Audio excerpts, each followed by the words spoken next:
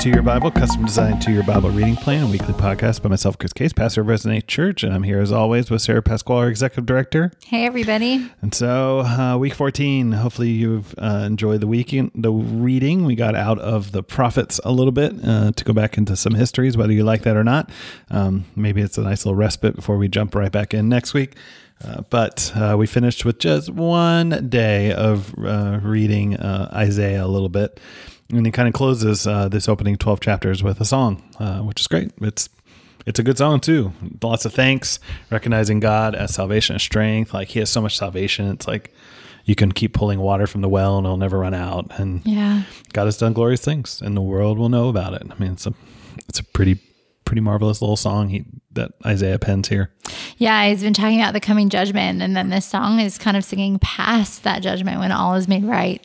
And in celebration, we can honor and celebrate the salvation of God. So it's a good reminder again for us that our celebrating of our salvation is going to overflow and sharing it with others and wanting others to know about it. And so jumping back to 2 Kings 16, we get into the life of Ahaz, who just in both Kings and Chronicles, he's just awful. Sacrifices his son. He's worshiping just about everything he seems to be able to find around him. And Ahaz ends up forming an alliance with the Assyrians. And the Assyrians attack Damascus, kick out the Israelites there, kill the northern king. And Ahaz basically finds some pagan stuff in the north that he seems to really like, and decides to make some modifications and bring some stuff down to Judah with him, so he can keep worshiping all the pagan ways that he wants to worship. Yeah, so we start to see, him like intentionally building or adding to the Yahweh's temple with worship of another god, which to me it feels like If you remember when we talked about Jeroboam the beginning of Israel building these false temples, or wrong temples in Bethel, and I can't remember some other place. Bethel and Dan. The author, I think, kind of is meaning to see Judah has gotten to this place that Israel was at. Like they are no better than Israel. Or those northern 10 tribes. At least especially with Ahaz, at least. Yeah. And so, but Hoshea is up in the north in Israel, and he's king. He's not the worst, but he's certainly not that great. He's basically a vassal for the Assyrian king at this point, and Israel and Egypt start working together a little bit, and Israel doesn't pay tribute to the Assyrians, so they end up locking Hosea up. The Assyrians do, and so that's about the full extent of the reign of Hosea. Yeah, and he's the last king of the northern kingdom. So you read this and think that you're not going to read about another northern kingdom king again. This is it. It's the end. The end. So the fall of Israel. Oof. And so Assyria takes Samaria and sends a bunch of the people out into exile as far away as Iraq or Iran. It's pretty far away. Yeah.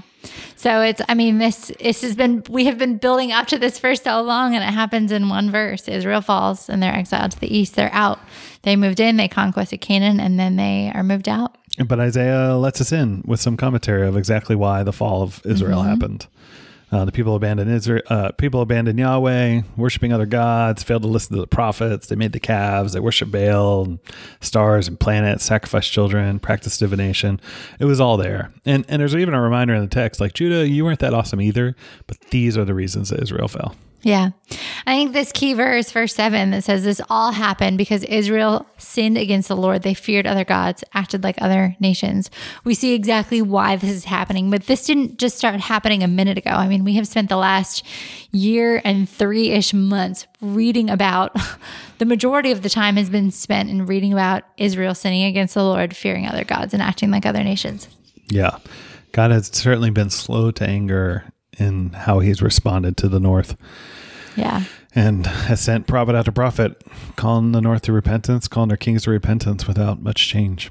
Yeah. And so, but Assyria, as people tend to do in their conquering practices, sort of sends a bunch of basically denizens to go repopulate and fill the land of Israel with their own people. But when you're worshiping on Yahweh's land, on Yahweh's chosen land, and you're not worshiping the way Yahweh desires, God responds. with lions of all things. And so, it's maybe the superstitions of the time, because the Assyrians are like, well, we don't want that. Let's get a priest of Yahweh to come. Maybe he can tell us how to make Yahweh happy so we don't get eaten by lions anymore. But the Assyrians never forsake their gods, and eventually Assyria will enact it or find its own punishment. But we'll get there in the history. Yeah. I think I appreciate that we also read that song in Isaiah at the beginning of this week's reading around the kings and the fall of Israel, because we can be reminded, even as we read these really hard and sad things, that this isn't the end of the story. And we know what's coming, but God's judgment isn't the final word. Yep. And then jump to 2 Chronicles. We're jumping back in time even more. We get to Jotham, who existed between Uzziah, he was the leprous one, kind of died and when Isaiah started. So between him and Ahaz, who we just read about, we hear about Jotham. And we find out he's not too bad. He doesn't go into the temple like his dad did and do anything too crazy. He even actually built gates around the temple. So maybe he's really learned his lesson of his dad. But that's about all we get from him. It says that he ordered his ways before the Lord, his God, which feels like a lot compared to some of the other kings we've read. But we need to remember that his success was really due to God's faithfulness. And so, you could, if we just looked at this passage, we could accidentally end up speaking some prosperity gospel here. But we do really have to believe that a well-ordered way for our lives means obedience to God. It is interesting to me a little bit that some of these histories, even reflected in the judges as well. Like sometimes when the good kings or the good rulers come around, there just aren't a lot of details. Right. It's like they just kind of go, and then things were peaceful for 40 years. But then this really bad king showed up, and we're going to tell his story. Yeah, that's so, true. It's pretty interesting. But Ahaz reigns in Judah. Ahaz, as we just talked about, is polytheistic. He's worshiping all sorts of different things all over the place. Under every green tree, worshiping all the gods. Yeah, and sacrificing kids, which probably had a tie into Molech, who might be a derivative of Baal. It's a long story on that one. But so Ahaz is just awful. And so Judah is defeated. Ahaz loses battles in very glorious ways, but loses tons of people in the process. And they lose, but these women and children are all taken captive to like the north. Like, so Ahaz attacks the north. All the women and children are taken captive, but God sends this prophet and Oded to come and basically remind them, like, look, Israel, you didn't win because you're so amazing. It's just Judah needed to be punished for Ahaz's sins. And at that point, Israel's like, okay, fine. We'll send back the women and the children. So, but the Edomites, the Philistines start attacking as well. And Ahaz decides to work with the Assyrian king, which turns out to be a big no-no. The Assyrians are pretty ruthless, and they don't take no prisoners. So they do a good job wiping out the north and doing some work on the south too.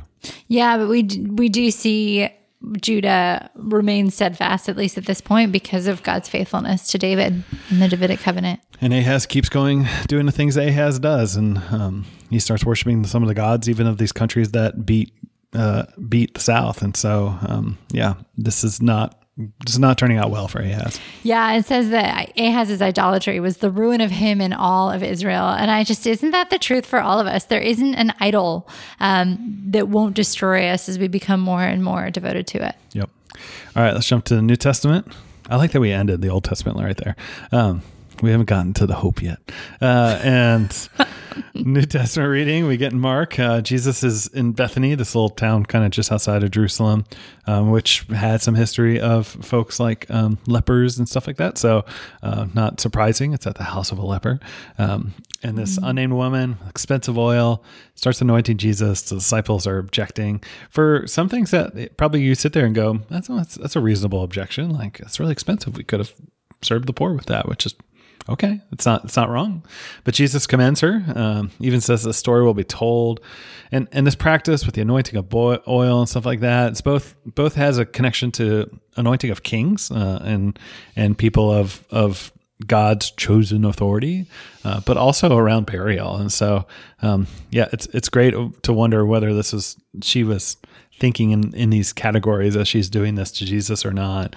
But Jesus quotes Deuteronomy 15 and the full passage there, for there will never cease to be poor in the land. Therefore, I command you, show open wide your hand to your brother and the needy and to the poor in your land. And so I think Jesus is like, make no mistake, like there will always be poor to care for. You guys are not wrong that we need to care for the poor, but like there's sort of the both and, like, but he is also God coming to die in his presence. Like, this is why the greatest commandment is both love God and love others. And so Jesus is like, look, your opportunity to love others is still going to be there, but this is also an opportunity for you to love me and honor me as he truly is. And so, yeah.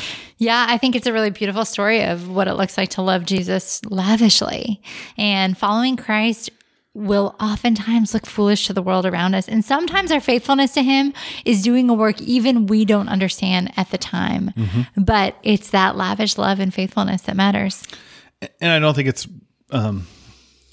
haphazard that this story is put right next to the very next story either. So we get the expensive nard used for devotion by this unnamed woman. And then we get Jesus, who is selling out Jesus for much less. And there's a Zechariah tie-in for the 30 pieces of silver, but I think we'll get there when Judas throws it over the walls. But it's sometimes a little bit tricky to know exactly Judas's motivation. Is he just in it for the money? Is he given up on Jesus being the military Messiah and now just is willing to take his money and go back up north? We don't totally know, but Judas certainly betrays Jesus. Yeah, I think this is a sobering story here. I mean, Judas, there's hardly anyone closer to Jesus than Judas. I mean, he's been with him, he has seen everything, and he still didn't get it. Or maybe he got it, but so badly wanted to be Lord of his own life that he wasn't willing to allow Jesus to step in and be Lord. Yep. So, but it's Passover week, so Jesus does what every other Jewish collection of people are doing that week, and that's getting ready for the Passover. Mm-hmm. And little do these disciples know exactly how Jesus is going to kind of reshift their whole framework of how to understand this meal. And so, but Jesus points out, hey, one of you is going to betray me, which is, as we've just saw, has already happened. Yeah, and so we know from Exodus, the Passover is the beginning of that judgment that God was bringing upon Egypt. And so we see just as Egypt's deliverance began with judgment, this story of deliverance also does. Yeah, and this meal that all these men have practiced year after year after year. They've probably memorized every piece of it. There's rituals tied into it. They remember God's deliverance from slavery to freedom. They remember God's provision. This is when they became the nation of God's people. All this stuff is tied into the ceremony. And so for Jesus to come and say, and take the cup, take the bread and say, this is about me. This is about me. I mean, Jesus is saying, like, I'm making a new Passover, like with my blood and with my body. Like, what happened back then, it was just pointing to now. This is a new covenant that I am making, and I'm redefining all these elements. Yeah. So for those of us who take communion regularly, we are celebrating our own form of the Passover feast. We celebrate Christ as the blood shed and spread over our doors of our homes in order that we can walk out of being enslaved to sin into the liberty of worship. And then we kind of get another Zechariah reference with Peter's denial, the sort of striking the shepherd and the sheep scattered, which we will see. The disciples certainly scatter after Jesus is crucified, but Jesus knows Peter will falter. He speaks the truth to Peter. And although Mark's not going to cover it, we will, by the end of our reading, when we get to the Gospel of John, get some redemption from Peter. But in a fairly honor-shame world, what Peter's doing and sort of the denial of his main teacher, he is the disciple of this man. Like, this is a shameful kind of thing for Peter to straight up deny him. Yeah. Well, and here Peter's denying that he will deny Jesus. He's saying, I'm not going to deny you, I promise. And I just think that's the truth of all of us. We all think that we can stand firm, but really in and of ourselves, can we really remain faithful? No, yeah. Overconfidence in self is not a good thing. I know, pride comes before the fall. That's right. God opposes the proud and gives grace to the humble. We've talked about that quite a few times now. Yeah. And so Jesus decides to go pray in this garden, and I think it's interesting. It just so happens that we're preaching through Exodus as we record this, but right after the institution of the Passover in Exodus, there becomes like this night watch where they are to watch for what God's going to do that night. And it seems interesting that Jesus pulls his disciples behind and says, like, can you stay and watch? And I think there's a tie in this. Passover is about to happen. We just celebrated the meal.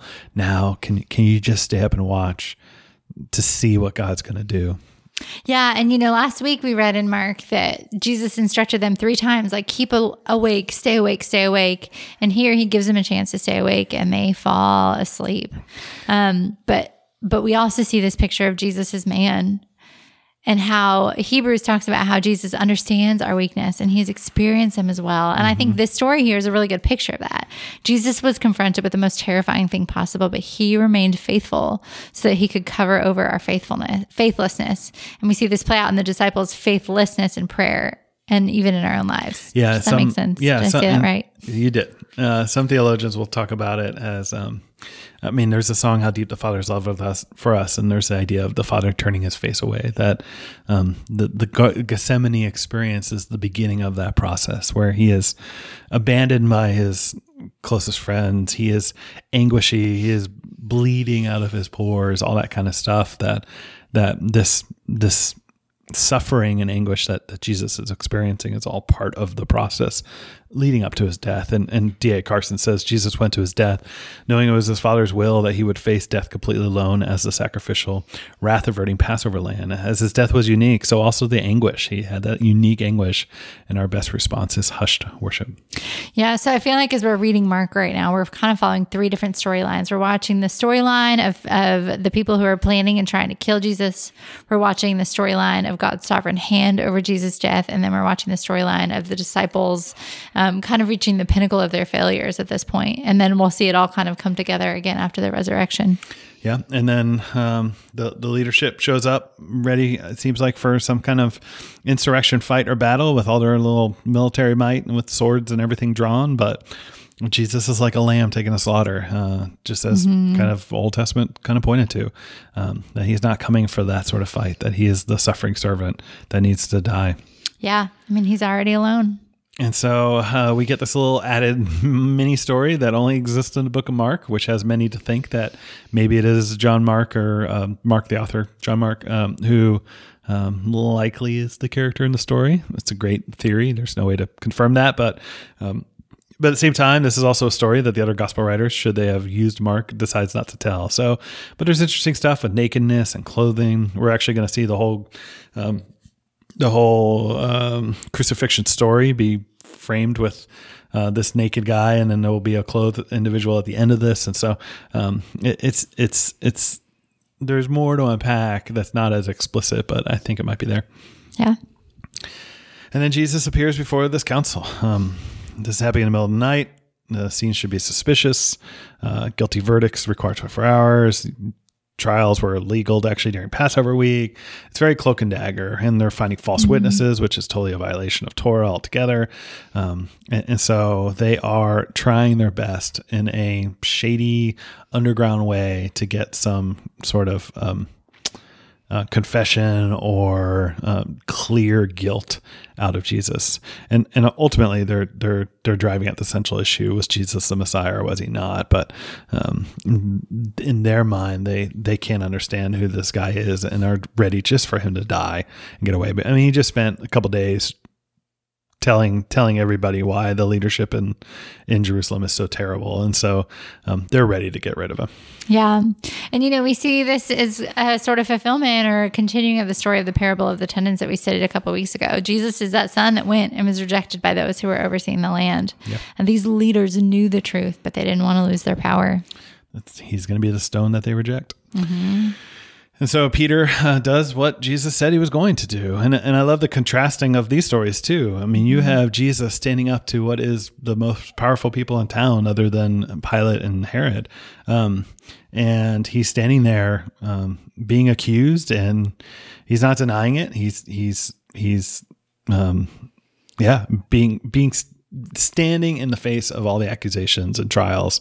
Yeah, Peter is outside, and when this lowly servant girl who would be so low on the social status starts asking him about it, suddenly he's trying to avoid death and is fearful and all this kind of stuff. And so it's such a fascinating contrast of sort of the faithlessness of the disciples and Jesus' faithfulness in the face of accusations and questions. Yeah, I think there's something really sweet about how the story ends with Peter's response. And this is part of the main difference between Peter and Judas, I think, in that Peter was grieved immediately by his sin and his denial of Jesus. So the spirit was willing, but Peter's flesh was weak, and he denied Jesus. But as soon as it happened, he knew what he had done, and his heart broke over it. The mercy of God is so great to us. And so take heart that our denial and faithlessness is covered as well when we are repentant. Absolutely.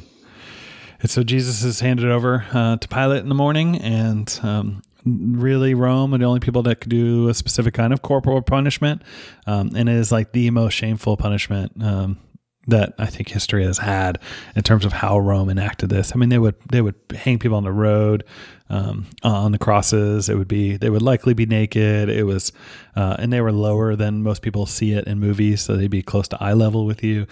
It was awful, and so the conversation went from accusing him around messiahship and they're tearing down the temple, all those conversations, to are you the king or not? And so that's where Pilate's going to care. Pilate doesn't care about theological questions. He cares about whether there's somebody else claiming to be king who's not Caesar. And so, and I think Pilate's amazed because he's probably seen plenty of people show up in front of him in the court or wherever this is taking place, and people are pleading for their life. They're probably groveling and crying and all this other stuff. And Jesus is just standing there kind of stoic saying, okay, like if that's what you say I am, like that's it. And so, Pilate seems to be amazed at sort of the response of Jesus here. Yeah, and I think we start to see, or we have seen, but this is a really clear picture of the fact that Jesus is really exercising some sovereign authority and control in the midst of these circumstances. Even though it looks like he's not making any choices, Jesus is in full authority and power in this circumstance. Yep. So Psalm 87. So I just think after what we read today, even in Mark and in Isaiah and Kings and Chronicles, it just makes me look forward to everything being made right. There's something really moving about writing a sort of love song to your city. And our city, our home is heaven. Yeah. Jerusalem is certainly played up as like this central picture of worship for the world. And then this random section out of Psalm 109. No. So I think we read this theme of the needy. You know, the wicked pursues the poor and needy to put them to death. And then David, after he says that, cries out, but I am poor and needy. And then God stands at the right hand of the needy one. Yeah. So we see this picture of the upside down kingdom where God is for the needy and the poor. Yeah, there's definitely that repeated. I think it's so important to catch on to. So as we look at the Old Testament, New Testament, what should we be looking out for? Yeah, well, we're going to learn a little bit about Hezekiah. He plays a really big role and he's pretty hopeful. So enjoy reading about Hezekiah next week. And then I would say in the New Testament, as we wrap up Mark, pay attention to the role of women. There are a lot of different places and roles and positions that women have in this next section we're going to read. And it makes a lot of huge statements about how God views and values women. Yeah. Going back to Hezekiah, he will be a lot better than Ahaz, that's for certain. And so as we get to the Old Testament, we look at the book of Jonah, we should learn to kind of read the metaphor into the book. As much as Hosea was sort of this drama that we were supposed to understand, a bit Hosea and Gomer as God and his people and stuff like that. There's a lot of Jonah that we should see as a metaphor for how Israel is, how they think about their mission to outsiders. And so as you read through that book, kind of think through, all right, what metaphor should Israel be learning at this time as they are held captive by this terrible Assyrian collection of people who have their capital up in Damascus? Like, what should the feeling, or in Nineveh, what should we be learning? What should the Israelites learn, and what should we learn in the process too? And then in New Testament, Mark, more than any of the gospel writers, probably because Mark is writing in a place like Rome, has a lot of Caesar coronation elements into his crucifixion story. He actually includes different details than the other gospel writers do, and maybe catch up on what seems kind of Roman in the story, or maybe where he's a little bit different. Why does he use a different kind of wine than maybe the other gospel writers do? Stuff like that. I think it actually matters in what Mark is presenting. And then if he is presenting this sort of coronation, taking the seat of the throne, what's Mark communicating by using those elements? I think it's important. So that's it for us this time. Thanks, y'all. Thank you.